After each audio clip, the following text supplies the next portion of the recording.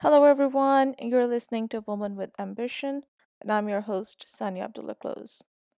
My guest tonight is an accomplished writer, an undeterred researcher, a humble human being, a fighter, and a woman with heroic spirit. She's bold, brilliant, and benevolent.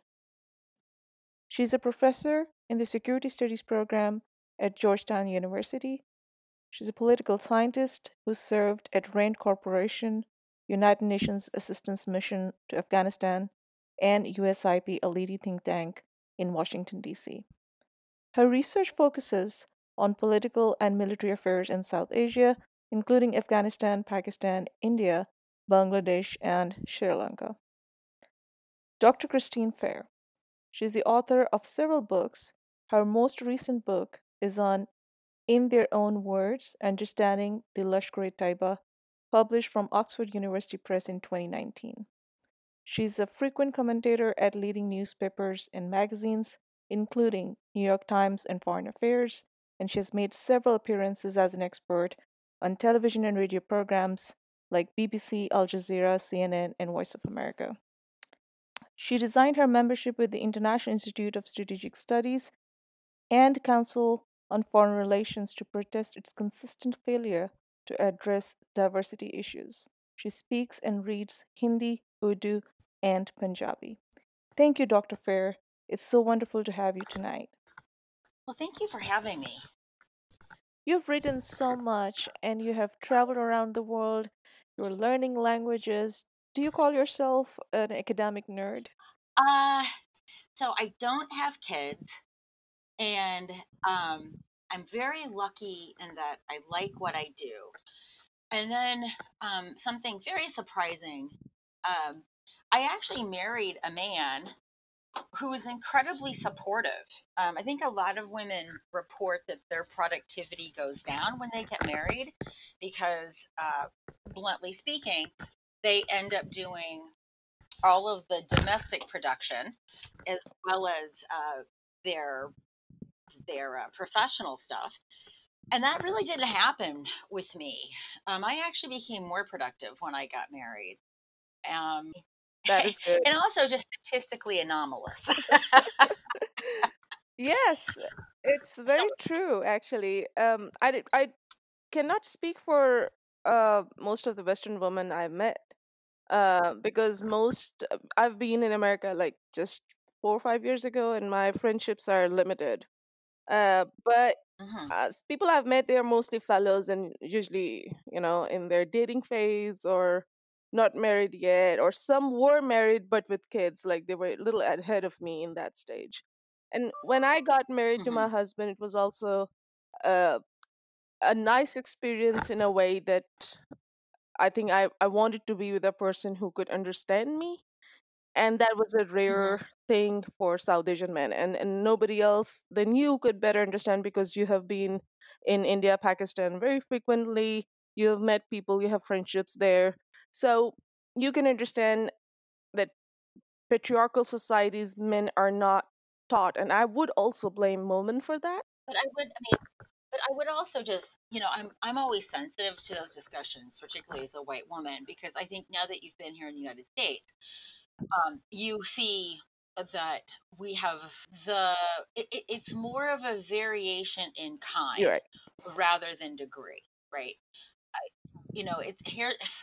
Funny fact. So I had predominantly dated men of South Asia, and an occasional female from South Asia.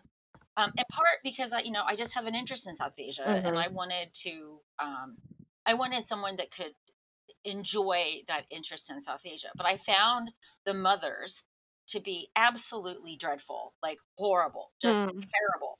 And I said, I was like, you know what, screw this. I'm just gonna like go to the NASCAR track and find a white guy. But I gotta tell you, man, it's not a Daisy mother-in-law thing. It's a mother-in-law thing. Yes. Yeah, and I learned, my mother-in-law, she said she called me white trash. I mean, she said, Oh my uh, God. in fact, I almost left my husband over it because I also learned that it's not a Daisy man thing to not stand up to their mothers. It's a man thing. Ah, And interesting.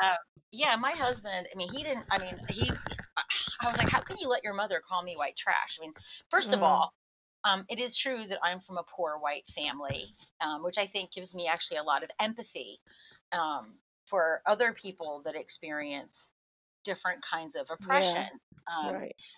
I mean, it's not the same thing, right? Class based oppression, if you're white, is not the same as race based oppression. Mm, But I do have a lot of empathy for people yeah, who are judged on what their background is yeah. rather than who they are. And I said to my husband, I would never let my family speak to you like that. And so I was ready to divorce him, and we ended up going to a couples counselor. Hmm. And I just learned it's not a Daisy Munda thing; it's a Munda thing. Mm, very interesting. Yeah, I did not had that. So my husband's parents are, I think he's raised by a strong woman in the home. And when I got a very finished product, not a work in progress. So I was lucky in that way. That's funny. His grandma, she's an amazing woman. And actually, David's grandpa served in Pakistan for some time. He was in Oh, the oh, U.S. Air really? Force. Yeah, and that was actually the connection for us to get along because he's Uh not from my huh. field. And Oh, it's I rare see. to hear from someone about Pakistan knowing more cultural nuances. And he has never been there, but he knew a lot. And I was like, how did you know all this? And then he told me that my Hmm. grandpa was actually serving in the U.S. Air Force, but he lived in with his family in Islamabad for 2 years in 70s. Hmm. Granted that Pakistan Interesting. 70s was very, very different from Uh, what it is now, so but different. yeah, but it was at least a good, I think, start for us to start dating. So he's very multicultural in that way, raised by a Jew father who was British national, came to America. So I think that gave me actually a good start instead of seeing the real American guy who was actually born and raised by, both American parents who have less exposure to the world. And he then traveled on his backpacking. So things became Hmm. thankfully easier for me to start off. But I got a really very interesting perspective from you, and just help us understand more about Dr. Fair because we have seen your writings. Um, I've been reading your work, I think, more than 10 years. You poor So thing. Oh my God. You need you need medical assistance for that. Go get a novel. and I love your research style, the way you go in depth, the methodology, and you know your strengths as a scholar. But I would like to have you on this platform to help us understand, like when you were little, what was your dream, or did you have a dream? Like I when I put myself in my childhood days, I was like, I was a little girl. I didn't have like people say I wanted to become a doctor, blah blah blah. I don't remember I made such type of claims in my childhood. I was just playing, running around. I don't know what I was doing until I grew up in my teens when I realized like, okay, all of my brothers and sisters are doing something in their lives. I want to pick up this field. I want to go here or there. So, eh, what was your childhood like? What was the little? Who was the little Christian Fair? So, I mean, I actually had a really horrible childhood. I mean, I was a victim of various kinds of childhood abuse. So I did not have dreams. I had nightmares. Literally, I still have night terrors actually. So I was really just trying to survive, and um, I think so. Again, going back to what a lot of people think is only a South Asia problem. So I'm from as I like to say, an archipelago of Dehati hellholes in Hmm. Indiana. And so I didn't have a father. My father deserted me when I was an infant. Um, Hmm. so I was, for the first part of my childhood, raised by a stepfather.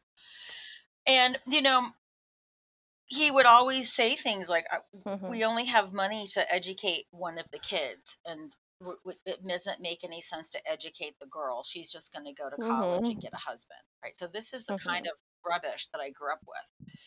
And so I didn't really know what Hmm. life was going to have for me. But the one thing that was clear to me, that I was going to do everything in my power Hmm. to not have the life of my mother. I did not want to get married. Um, I wanted to find some way to get educated. And as I got older, um, I figured out that the way out was Hmm. to just focus on my studies. And that also had the advantage of really being able to block out the miserable childhood that I had. I mean, just you name a kind of abuse, and I had to suffer it.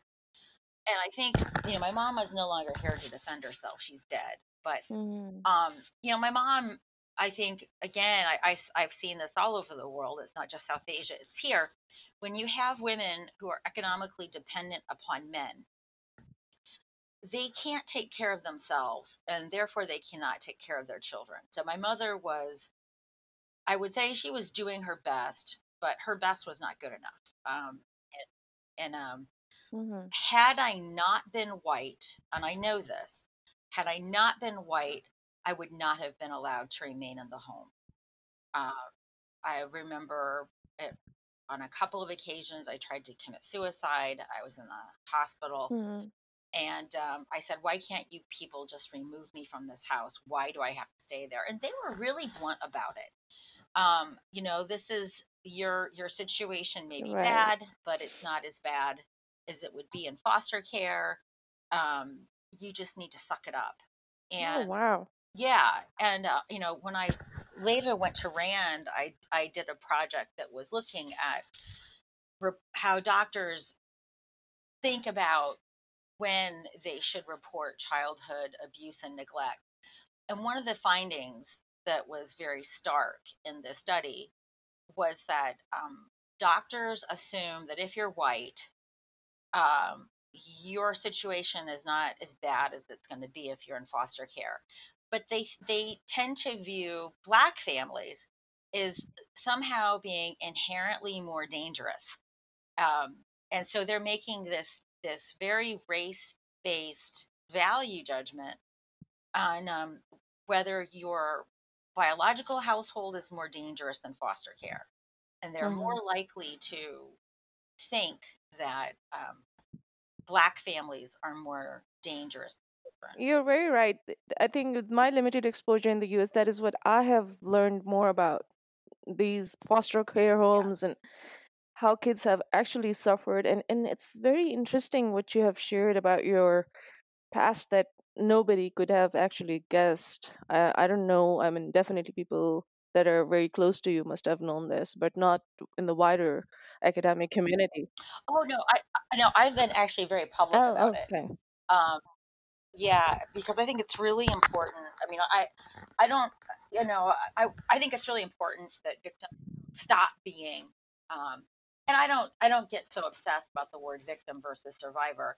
I do get obsessed over the fact that somehow those of us who have endured this, that somehow we are ashamed. I think that the shame needs Yes. to be on the heads and the hands of the Others, yeah. abusers, not. So true. And acceptance is the first way of, first step towards healing. So the more we express our story, the more we talk about it, I think the more we are recovered and healed. So I'm going to tell you, as someone who I don't believe in healing. I think this is the first thing I tell people. There's no healing from this, especially for childhood abuse and Hmm. neglect. And the reason for that is that I can never redo the experiment of what I would have been had I not been abused and neglected from the time I was a Mm-hmm. toddler. Um, and because as our brains develop, there's this notion of brain plasticity. We're literally growing. Our brains are literally cooking in a soup of cortisol and other stress hormones. So I have those of us who have been through this, and by the way, brain plasticity is well into your 20s. Mm-hmm. It's not something. There's no magical age. It's a distribution. So trauma that happens to people when they are young, before their brain is fully formed, this trauma doesn't heal. You're just a different person than what you could have or should have been. The kind of um, the the things that make me Mm-hmm. comfortable are things that are not typically normal, Mm. right? So I tell people, I'm very upfront about it. It's you're never healed. That is, I think that's the kind of stuff that people want to believe in, because if you as a parent can say, well, one day my kid is going to be Mm. okay, they'll be healed. It allows us to take both personal and societal responsibility and toss it out the window. Mm-mm. Because if you have to accept, for example, that what Trump did to those Mm. children, that he stole, that he put in cages, Mm. that he subjected to every variety of neglect and abuse, and in some cases adopted illegally in what would be called Mm. trafficking if another country did it, Right. um, those kids are never going to be okay. They are never going to know what life would have been like had this not happened to them. And so I always tell people, you're never healed. You're always trying to fix an airplane while you're flying it, Hmm. Very interesting and analogy. Okay. Yeah, I got your you have point. to accept it. Mm-hmm. You have to accept it. Sometimes you want to crash the airplane into a side of a mountain, Oh my God. Yeah. and I. having Mm. co-pilots is a good thing. Having a co-pilot is a good thing.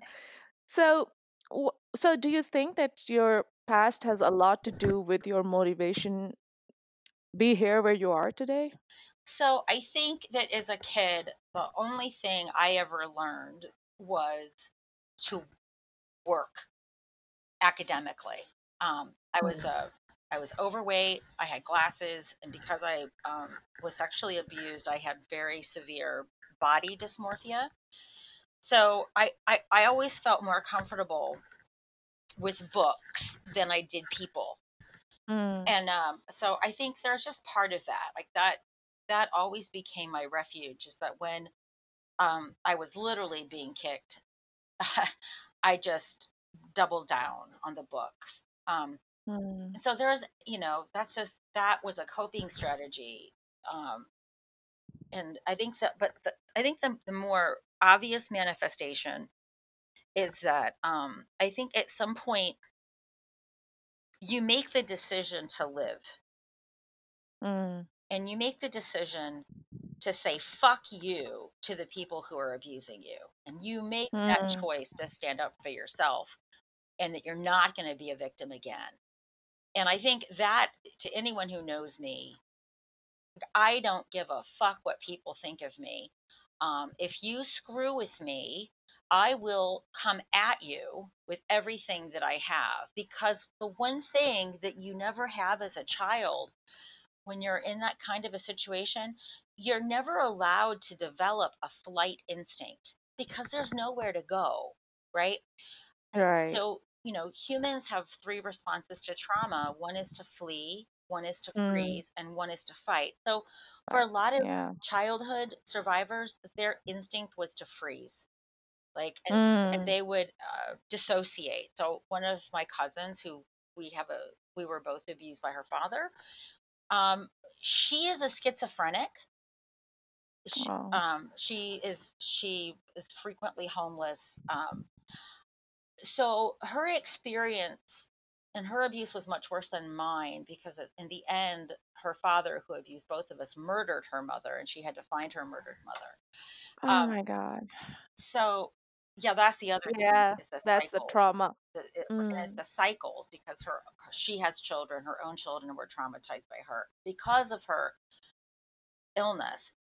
But I didn't, my body was built differently in the sense that I didn't have a freeze instinct. I had a fight instinct. Mm. And it makes relationships with people very difficult because, like, my husband is like, why did you have to start that confrontation? I'm like, you don't understand. I didn't start the confrontation. This person uh, this person began the confrontation, and I'm not built to walk away from it, right? So, Mm. that it's very hard being a partner to someone like me. It's easier to be a partner in some ways to someone who freezes, because my husband's a freezer. When he is in Yeah. conflict, he shuts down. But these are things that, I mean, this is all part of that flying an airplane and fixing it while you're flying it. Mm. It's just the way it is. So I have known people like my husband's best friend, childhood friend, and he had a difficult life from his childhood. Not not in terms of that he was, sexually abused, but he felt abandonment because his mother was not involved and his Hmm. father left. He never saw him. But even now, when he's trying to go back and fix his, I can now from your conversation better understand why it is hard for him to move forward while the doors of the past are still open. And what you talked about, that Yeah. healing thing, because it's very hard to understand people when you're not in their shoes. And it's hard to relate because you can never be in their shoes. Even if I try to empathize, there are limits to my empathy. How a child has been through, it's a process of emotional Hmm. tormentation. um but can understand and feel that as an outsider who is trying to see America and a woman here, my worries are like, okay, woman here has at least a freedom to express. And that's the biggest thing that in our part of the world is missing. Um, we do not even express what is going through. And half of the time, we don't know what is going on with us. And I have been through this. Like, I was in American term, you can say it's gaslighting.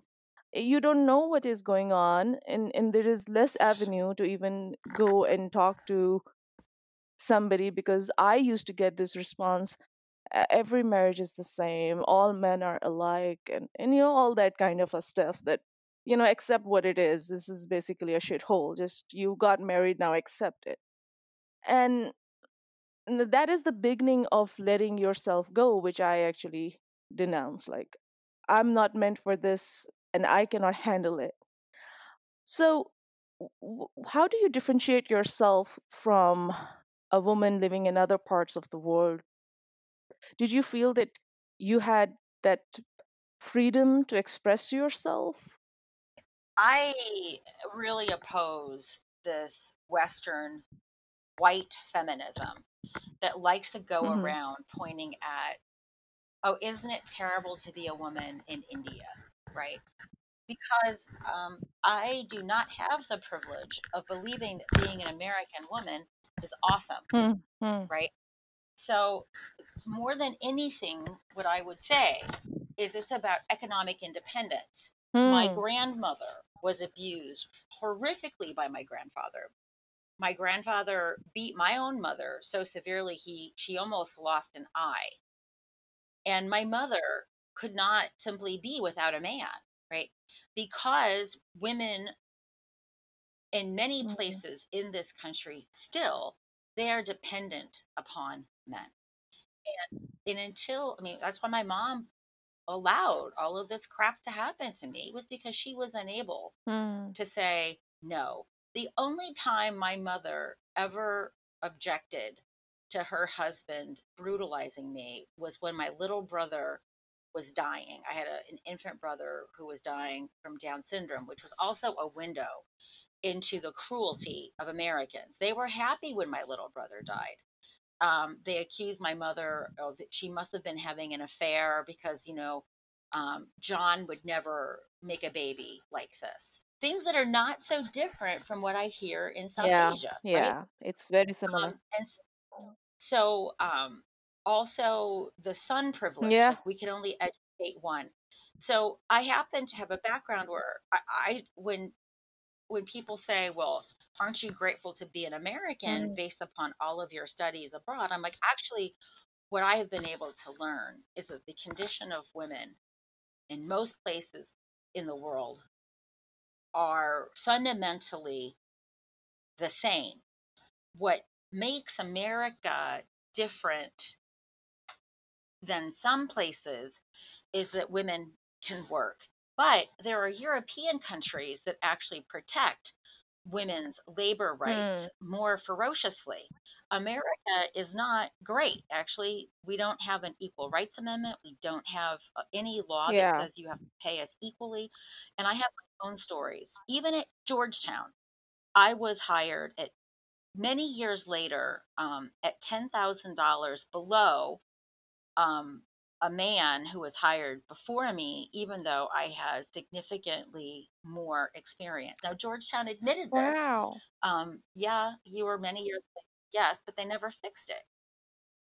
And I now, right? So I really, I so I want to spend my time trying to educate people, Hmm. especially other Americans, that Yeah. this Yeah. place isn't effing great. Yeah. You know, if you think it's great, it's Mm. because you're either blind or you happen to have lived a life that has allowed you to not Yes, see it, much absolutely. less I think experience it. there's a lot of perception about everything about America is great. People live like a life which is, I mean, granted, there's a lot of freedom here from other countries, but you're right when you compare with Europe and other, like Australia even, there's certain things that you find in other countries better.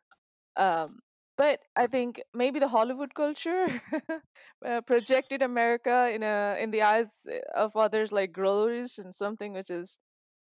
But but I'm not receptive to those arguments either, right? Because people, when I watch a Bollywood Hmm. film, do I mean, we all have to suspend disbelief. Like when I go to India, people are like, well, in Hollywood films, women are always sluts. I'm like, okay. In Bollywood films, women are always dancing in wet saris. I mean, you know, can we please not be stupid, Yeah, that's not the reality. right? So, I mean, I think people want to look for things that are really easy to explain, but the fact is that if you go to Appalachia, or if you go to the South, or if you go to urban areas, you'll see things. There are food deserts, there are bank deserts. Hmm.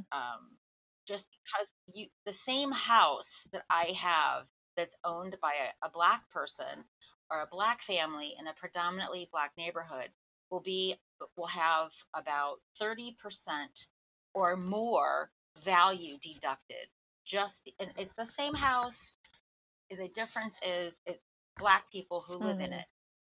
And those are the kinds of things that so the comparisons that I most readily Hmm. come to when I think about the United States versus South Asia, I think racism, the closest thing in South Asia is, like, for example, in India, the discrimination that Hmm. Muslims endure, and also Caste based, caste yeah. based, Well, we have that too. right? It's just different that in Pakistan it is very subtle and Baradari system gets in it, Punjabi versus Oh, non-Punjabis and.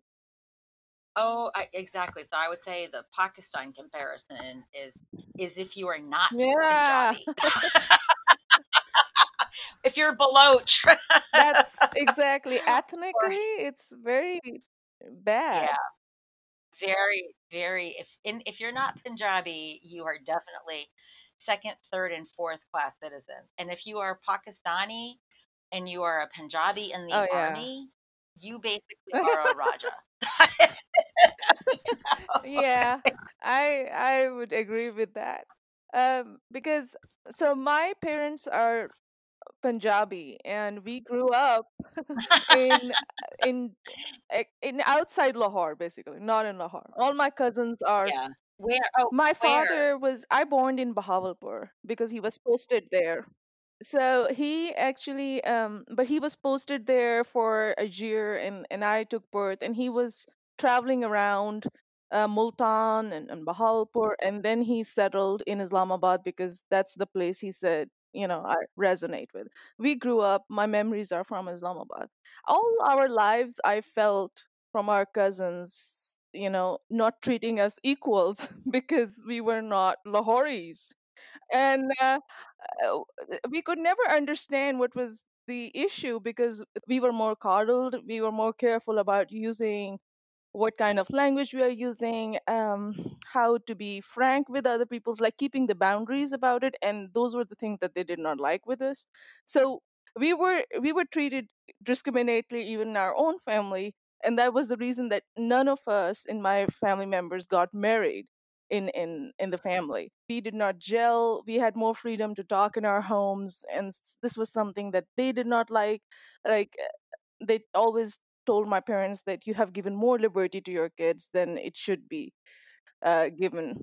But it's very interesting. I know that Pakistan is very discreet, and it was an interesting mix that how that people live up to the names in Pakistan, the honor of your last name, the baradri that you're born in, and how you have to live up to that.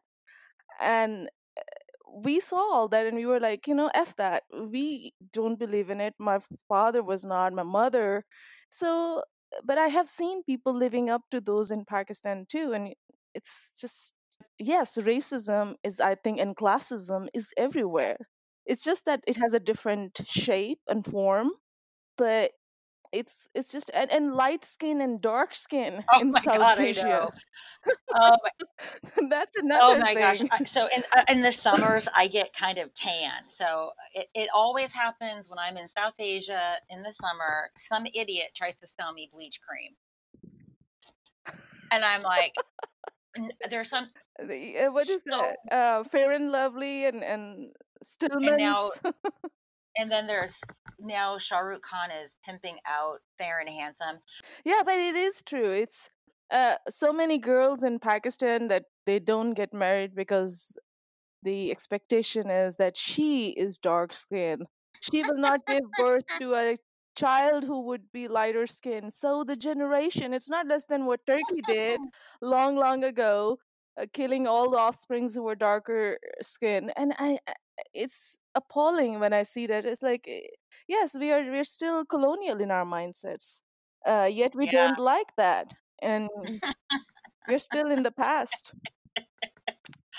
I don't understand it. But as you know, also here, um, African American community also has these issues. Yeah. Like you can buy bleach cream here in the States. I mean, I first learned about bleach cream when I lived in Chicago. So it's just another way of making women in particular feel shitty about their bodies. If Yeah. Yes. you might be beautiful and have a perfect body. Oh, but you know what? Again, tum kali ho. Uh, Yeah, look at yes. that. They will find a reason to pinch body Yeah, shaming. Oh my God. absolutely. Uh, The latest I thought I was going to have a heart attack over was apparently now we have to have thigh gap, oh and they've yeah. been like, oh, for fuck's sake, I'm going to give you some thigh gap I because I'm going to actually stick it. thought about it too. And then I gave up the idea soon after I realized that, this requires a lot of hard work. I It's Photoshop for one thing. All of these oh adverts, like, yeah, I mean, you've got little 12-year-olds with particularly. photoshopped thigh gap in the Target swimsuit ads. Like, oh, for crying out loud. Yeah, it's Instagram pictures, and I'm glad that some women are actually telling before and after. It's like not a before and after. It's just holding your breath, and after releasing your breath, it's not even that. Um, I don't know. and do you feel that you're satisfied with your accomplishments, or do you feel that you need to do more? Do you feel that you have done your ambition, or you feel like there is unfinished business? I mean, I don't think like that. I just like what I do, and so I'm really lucky that I'm a professor, so I have a lot of flexibility in what I Mm. study and how I study it, and I really like teaching. So it's I don't I mean I don't I just don't think that way. Hmm. If I didn't like what I did, I'd do something else. Did you Um, ever thought about coming in politics? Hell no. No. Hell no. No, I mean my dream actually, if I had not been financially constrained, I mean, I did a PhD because PhDs are free in the U.S. If I hadn't been financially constrained, I would have wanted to become a veterinarian.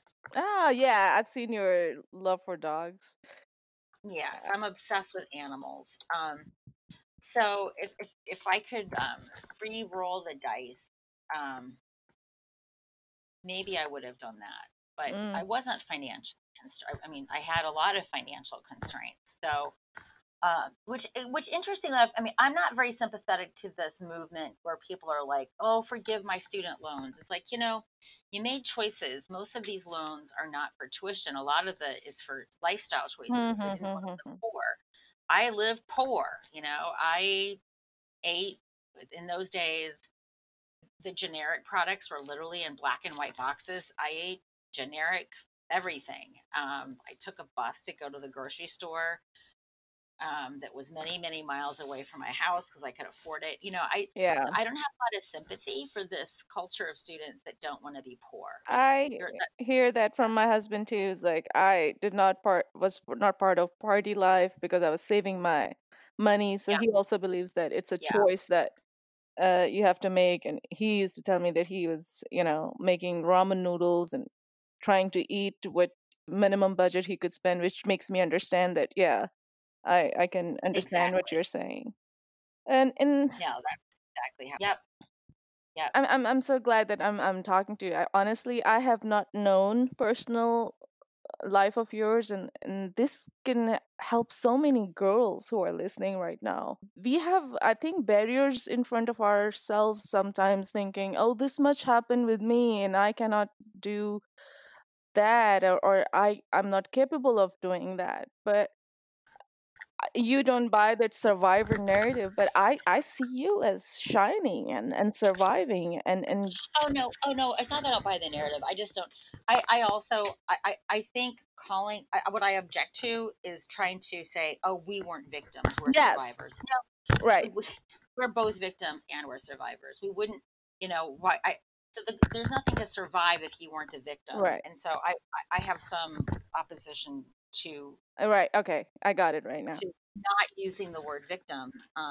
That's my issue. Like I don't like the expression me too. I like the expression him too. Yes, Like, why do equality. I need Yeah. I don't need to know another woman victim. I want to know who the perpetrator is so I can avoid him. That's so. I felt in my work life in Pakistan a very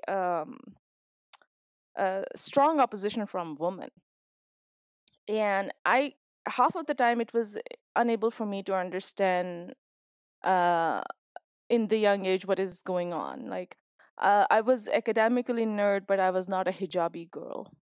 Usually, Pakistan is about okay. The girls who are good in studies are mostly very covered up and uh, they're mostly from conservative backgrounds because that is probably their impetus to work hard. I don't know. The toppers in our class were in our, I remember in our university at that time, and still when I started teaching, I saw the same trend. Were mostly conservative in their outlook. And I faced that backlash for being not fitting into that frame.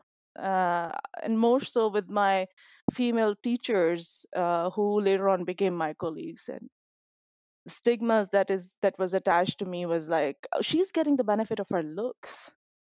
And honestly, by Pakistani standards, I have not got any looks. I'm not fair skinned, the one with a military background that is still an important thing, or for foreign office background, and I was from a very self-made background, which I'm proud of.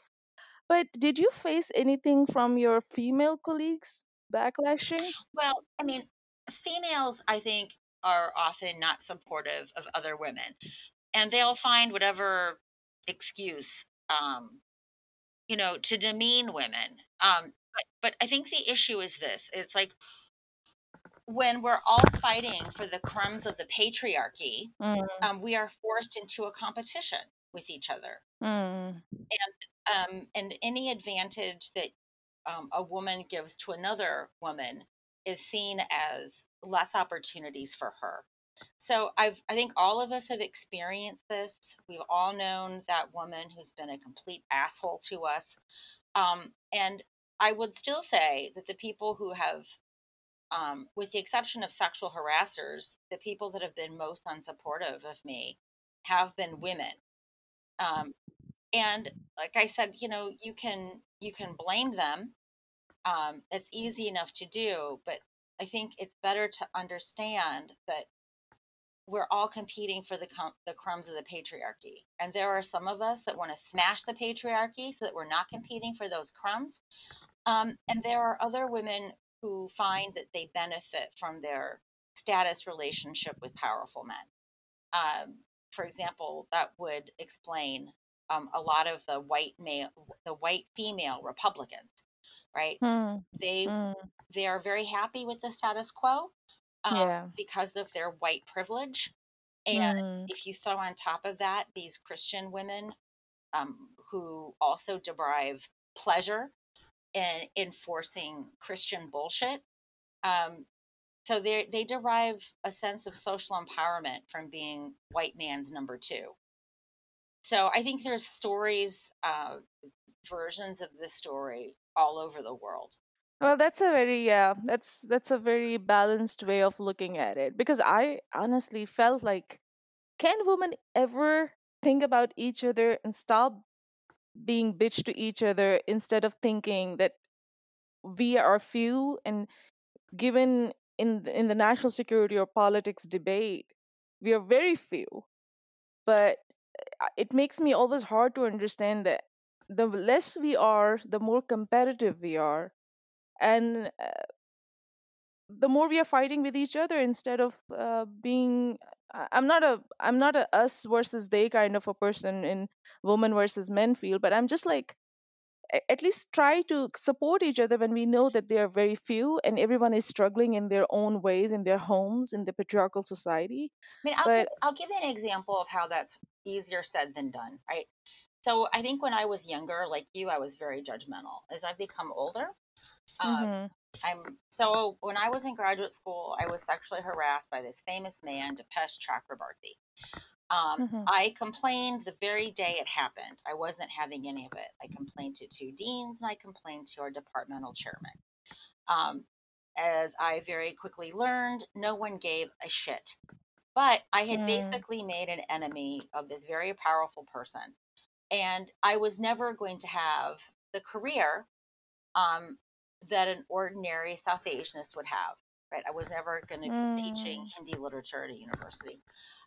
So I had to do something else for my living, which is why I went and did a policy degree. I had to redo my career, because I had taken this asshole on. mm. Oh, other women in my program were, um, they knew he was a pig, but they wouldn't Yeah, support me yeah, because they didn't want to alienate him. yeah, Right? So they kept their head down. But then there was another woman who took it even further. We weren't in the same cohort, we were in overlapping cohort. She married him. oh my And god. he got her a tenure track job at the University of Chicago, which was completely unethical because he was also shagging her when he was the chair of her committee. And so, you look at the array of responses. Mm, Um, Most people who stand up to their abusers, I'm just blunt about it, they're the ones who pay the price. yeah, The vast majority of women who stand up. Oh, you know what? Actually, I have to go. thank I have to take this okay, call. thank you so much for All your right. time. No, no, no, no. Thank you. And we'll talk All right. soon. Thank you, Dr. Fair. All right. Take Thank care. you. Okay. Bye Bye bye. bye. We talked with Dr. Fair more than we planned to take her time, but it was so interesting to listen her powerful journey. Listening to her childhood journey gave me goosebumps. She is a brave woman, as I said in the beginning.